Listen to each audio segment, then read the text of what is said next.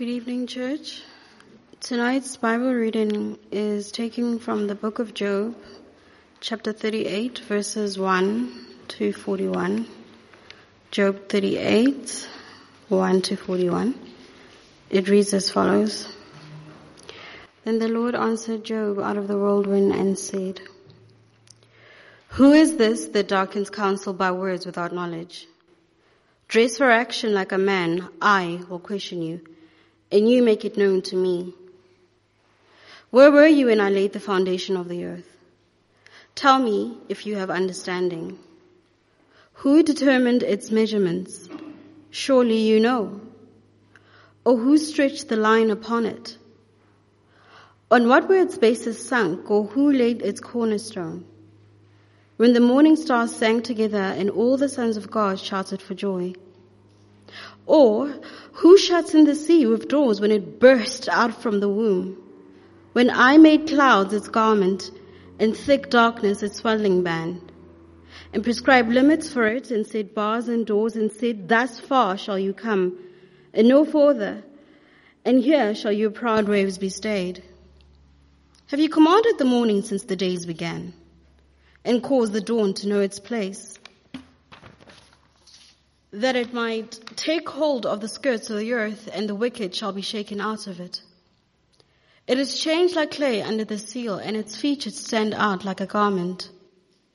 From the wicked their light is withheld, and their uplifted arm is broken. Have you entered into the springs of the sea, or walked in the recesses of the deep?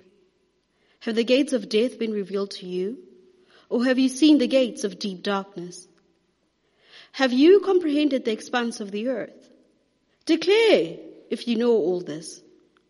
Where is the way to the dwelling of light, and where is the place of darkness?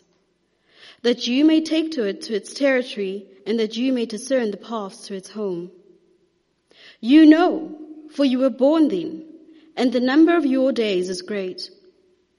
Have you entered the storehouses of the snow, or have you seen the storehouses of the hail, which I have reserved for the time of trouble, for the day of battle and war?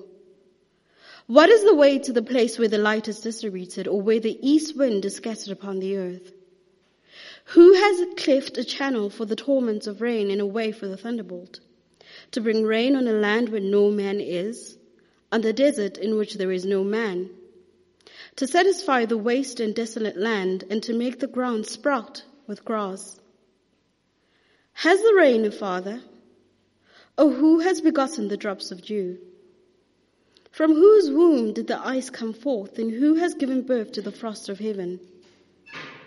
The waters become hard like stone, and the face of the deep is frozen. Can you bind the chains of the Pleiades, or loose the cords of Orion? Can you lead forth the Mazareth in their season? Or can you guide the bear with its children? Do you know the ordinances of the heavens? Can you establish their rule on earth? Can you lift up your voice to the clouds, that a flood of waters may cover you? Can you send forth lightnings, that they may go and say to you, Here we are? Who has put wisdom in the inward parts, or given understanding to the mind? Who can number the clouds by wisdom? Or who can tilt the waterskins of the heavens, when the dust runs into a mass and the clods stick fast together? Can you hunt the prey for the lion, or satisfy the appetite of the young lions when they crouch in their dens, or lie in wait in their thicket? Who provides for the raven its prey, when its young ones cry to God for help and wander about for lack of food? This is the word of God. Thank you for that Bible reading. Good evening, everyone. It is a joy to be together, to be ending off our series. I'm going to pray for us, and we're going to get into that passage that was read for us. Please keep your Bibles open to that. Father, thank you so much for your gospel. Thank you for the Care and Crisis Center, the wonderful work they're doing. Thank you for Christ Church of Walter Vreden Park, and the opportunity to connect with them, and the opportunity to serve them. Thank you for that Bible study that just started from the prayer walk I pray that you'd encourage us to also take part in that prayer walk, and that we would engage with people to see those who are unseen and to just shower them with the love of Christ. So thank you for those who are involved in those different various ministries. But also, most of all, thank you for your word this evening. As we end of this series, I pray that the light of Jesus would shine and that we would see him more and more. This we pray in your name and for our good. Amen. So this is the last week of faith in the normal, faith in the new normal. Faith in the new normal. I think the message of Job is obviously about what it means to follow him. If you haven't been with us, it is about trusting God when life takes a curveball. It is a wisdom literature. There's 3 wisdom literatures. Proverbs. Proverbs teaches us that there's a cause and effect to life. And then Ecclesiastes says, well, yeah, that might be true, but what does it matter because you're going to die in any case? We looked at that a couple of years back. And then Job kind of challenges that cause and effect principle, and it says to us, and it questions us or makes us to think about God differently when we suffer. That there are some times where it is not, our suffering is not because of cause and effect. So in those moments, how do you then think about your faith? How do you think about God in moments of suffering? Now, I'm told, I'm not a geologist, and my friends are geologists. They study these things. But I'm told that there's a lot of similarities between coal and diamond. Okay, so they both made of the same substance, but they look entirely different, don't they? Coal is dark. Coal is not as strong as diamonds. Diamonds are sparkly girls' best friends. I'm not going to say anything about diamonds, but they're just coal, ne?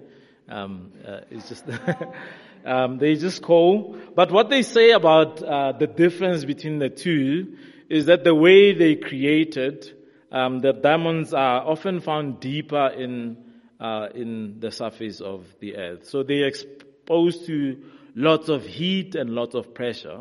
And so that's what makes a diamond. Lots of heat, lots of pressure creates something of beauty. Very often Scripture, especially the New Testament, speaks of our faith as gold that goes through fire and that is purified by fire. So if you were to apply that to the life of Christians, very often the Bible says, well, your faith and my faith is sharpened through moments of suffering. And I think there is truth to that, and very often it is encouraging, isn't it? That if I go through pressure, I will turn out to be something great. If I go through the fire, I will be purified. But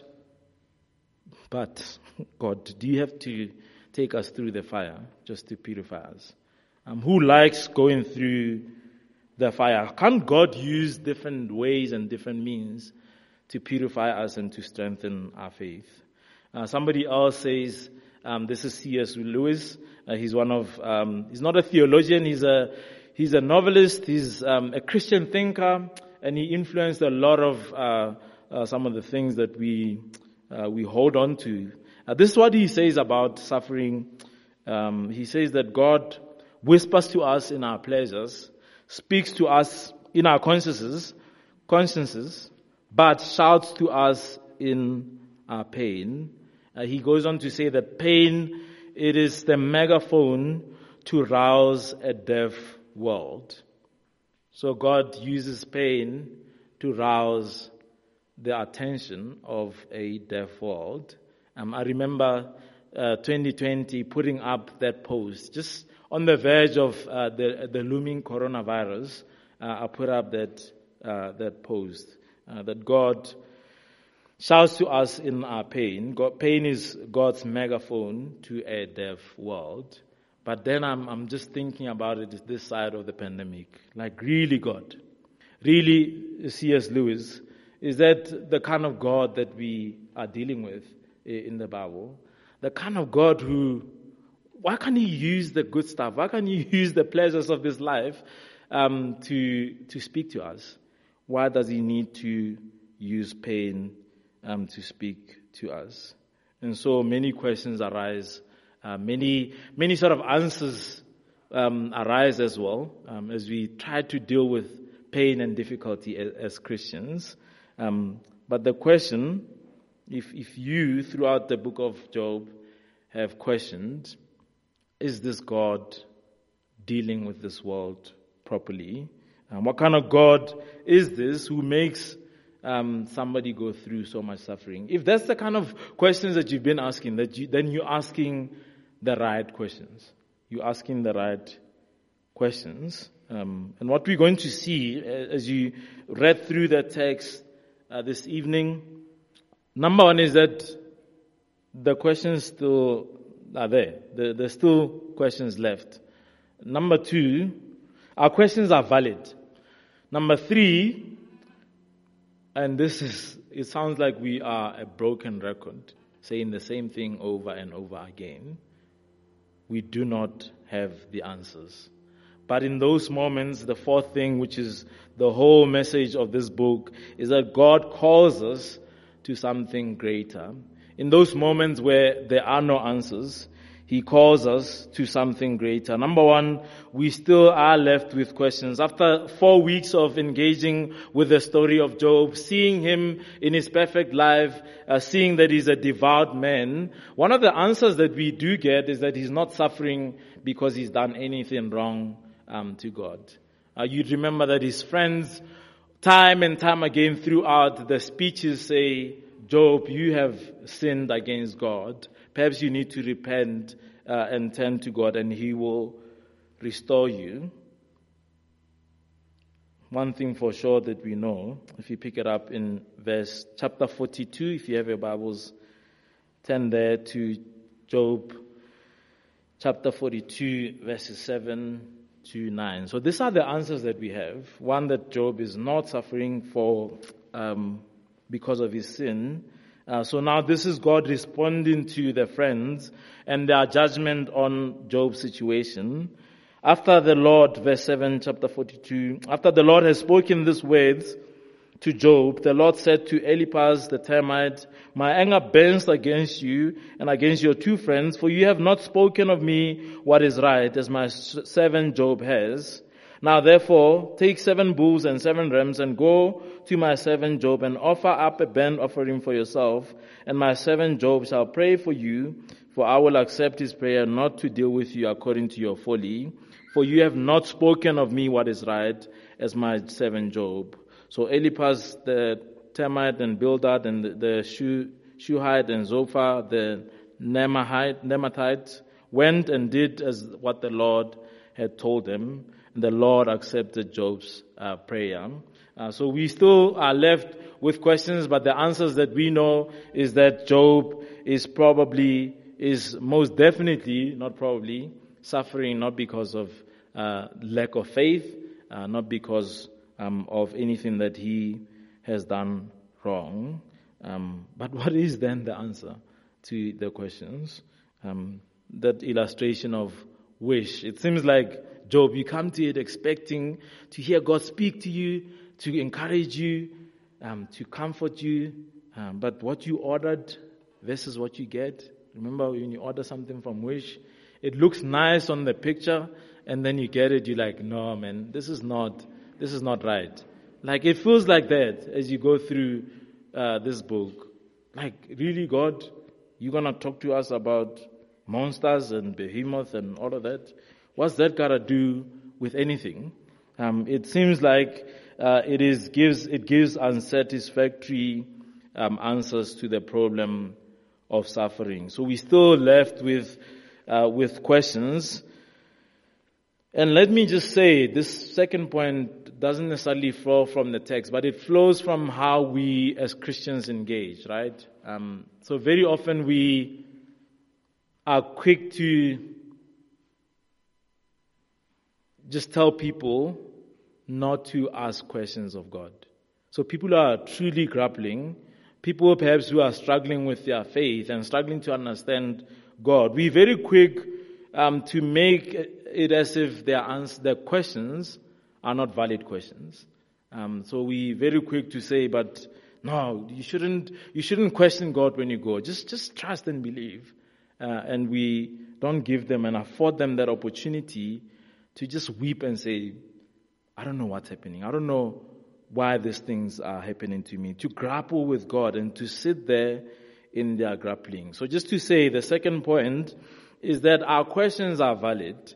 And I'm saying that because we live in a Christian faith that is addicted to answers. What do I mean by that? We want to defend God against the face of suffering. We take what is called the apologetic route.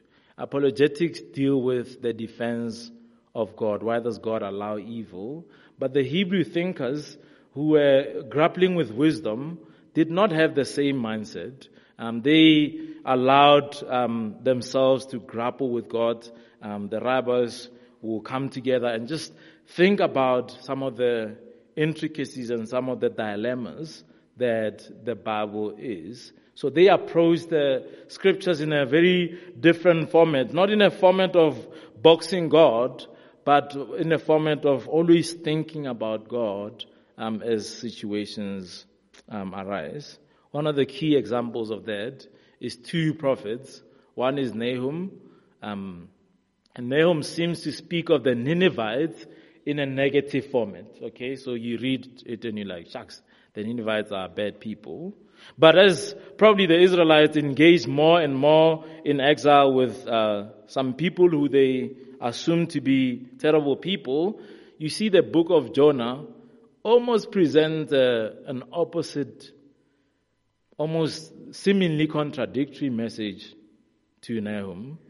Jonah is pro-Nineveh. Jonah is saying that perhaps God cares about those guys who have oppressed us.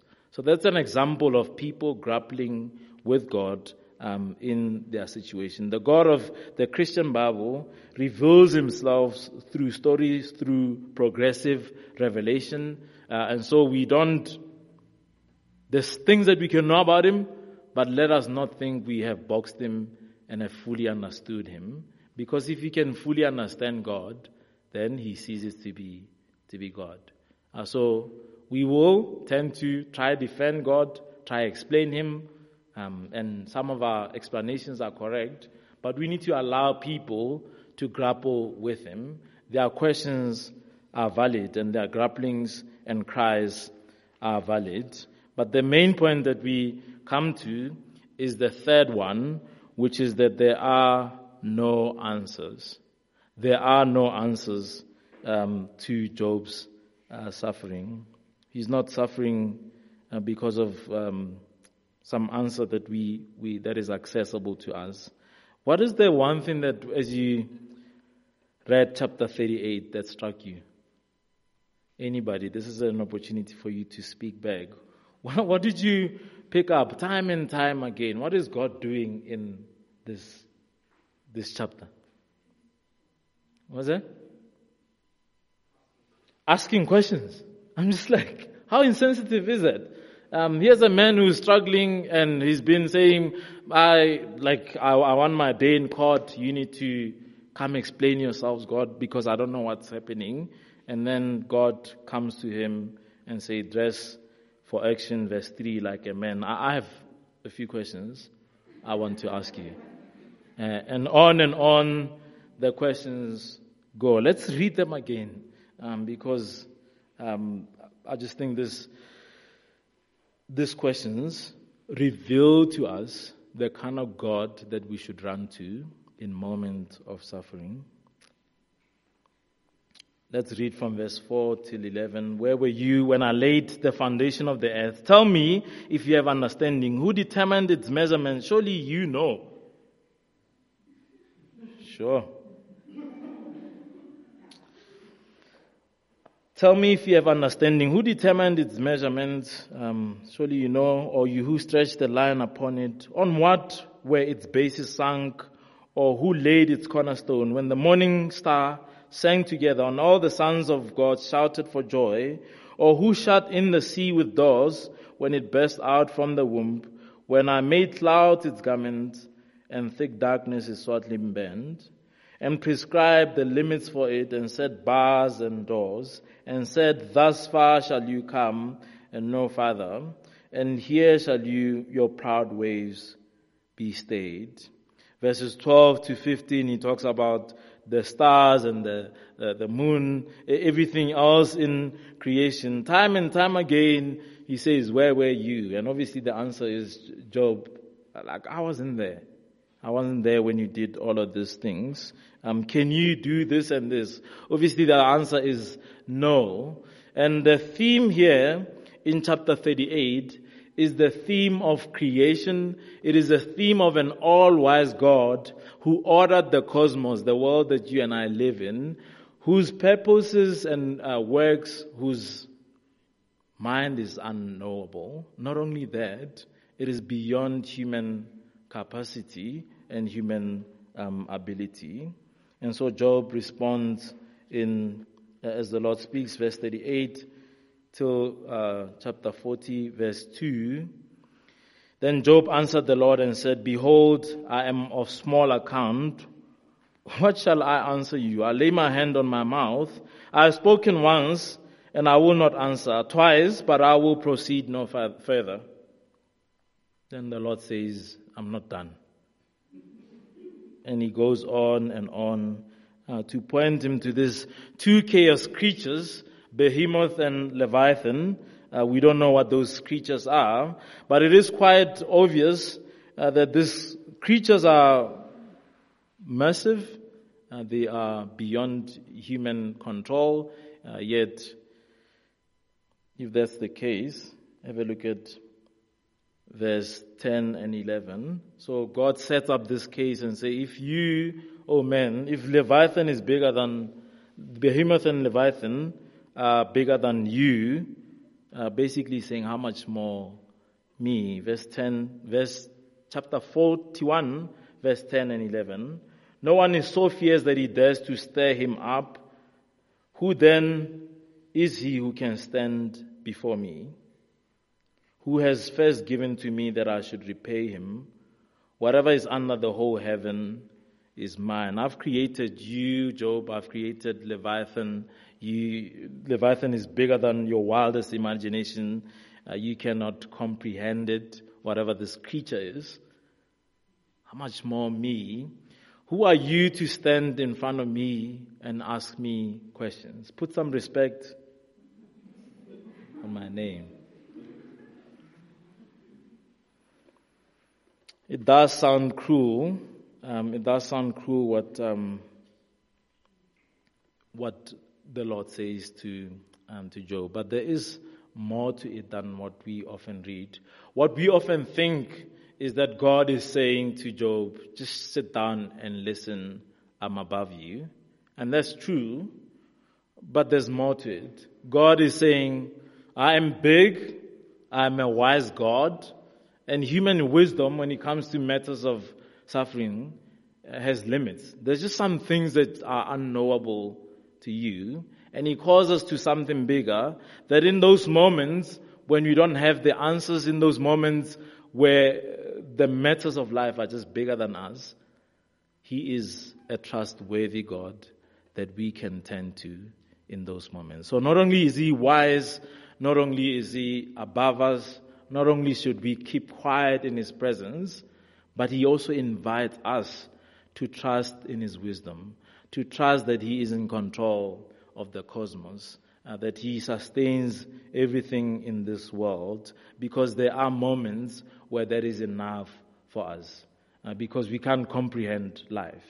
We can only look to a God who is supreme and who has control of this universe.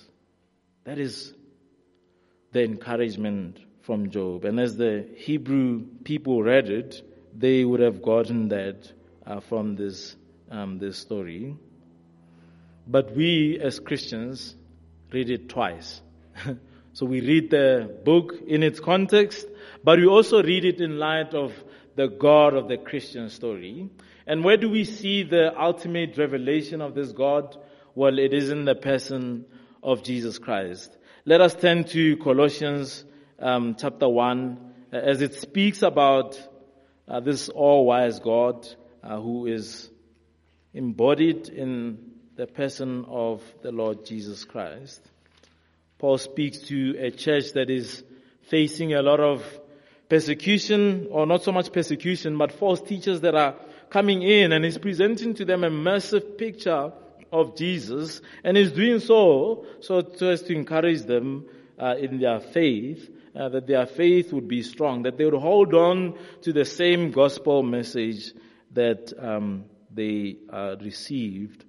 This is what Paul says of Christ, the wisdom of God, that he, that is Jesus, is the image of the invisible God, the firstborn of all creation, the preeminent one. The firstborn doesn't mean, it means a place of authority. So his status as firstborn.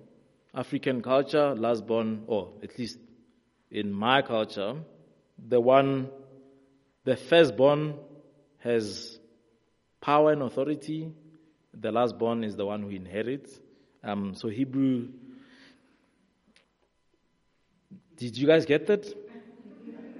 Okay. So in Hebrew thinking though, the firstborn is the one who receives everything, who is the heir of everything, but is also the one who inherits everything. So this is the one who inherits everything, the one who is ultimate, the one who has all the authority. For by him all things were created in heaven and on earth, visible and invisible, whether thrones or dominions or rulers or authorities. All things were created through him and for him, and he is before all things, and in him all things hold together. In Jesus, all things hold together. That when you don't have the answers, this is the kind of God that you turn to, a God who came into our world, a God who controls everything. Verse 18, and he is the head of the body, the church. He is the beginning, the firstborn from the dead, that in everything he might have preeminence.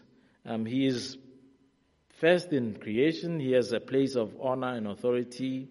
He has a place of honor and authority over every living creature, whether creatures in heaven and on earth. He has ultimate authority over death itself. This is the supreme one who came into our world. This is the one who rescued us from sin, from brokenness, from death. This is the God that we read in the Christian story. Philippians chapter 2 tells us that this God came into our world and experienced suffering, that in moments of our suffering, we can know that this God who says, keep quiet, has himself gone through suffering for you and for me. That is the God that you turn to when there are no answers. And very often there will be no answers. That I want to surrender to you, O Lord, because you understand pain. Jesus, the one who suffered, also as we read the scriptures, we learn that like Job, he suffers for no reason. Why was Jesus crucified? Is it anything that he did? No, it's because of you and me. Well, that was the reason, but he didn't suffer for his own sins. He suffered to redeem us. Job's suffering is not redemptive, but Christ's suffering is redemptive. Jesus Christ suffers, and very often in the scriptures, particularly Mark that we are looking at, the Bible uses the suffering of Jesus as a way to comfort believers. Mark is written to people who are suffering. Mark doesn't make a big deal of the resurrection. It makes a big deal that the Messiah, the one who said to a storm, quiet, be still, is the one who's crucified on the cross. And as such, disciples who go through difficulty can look to that God, can look to Jesus on the cross and find comfort. Because if our master goes through suffering, then the normal pattern of the Christian life is that you will go through suffering. As painful as it is, as mysterious as sometimes it is, there is the Lord of mankind. And so I'm going to end off with these words by Don Carson as he speaks about walking with God through the unknown. He says, to walk into the unknown with a God of unqualified power and unfailing goodness is safer than a known way. Let me say that again. To walk into the unknown with a God of unqualified power and unfailing goodness is safer than a known way. I don't know where you are this evening throughout this book. Perhaps you are struggling. And can I say that suffering is not easy? So we don't make light of any of that. Please come chat to somebody, speak to somebody, but know that Christ cares. Not that we have a God who is wise, a God who ordered this world. Remember that children's song, He's got the whole world. Go back to that simple theology. May that simple theology carry us in our time of suffering. Let me pray for us.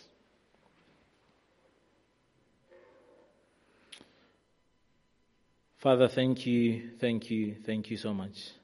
Thank you for being a wise and all-knowing God.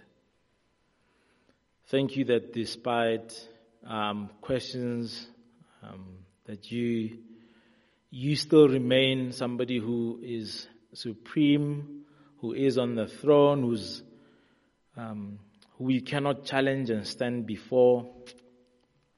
Father, as you said to Job, what is it that you owe us? You don't owe us anything.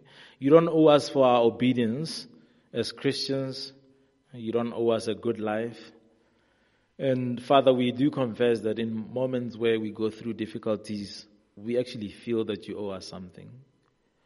So we do bring those thoughts, those grapplings before you, and pray that you would heal us in those moments, that you'd use books like Job to lift up our eyes to a God who is all-knowing, to a God who is caring, and that you'd increase our faith. Father, many of us have gone through difficulty in the last 2 years. We live in the new normal, so I do pray that you'd strengthen our faith.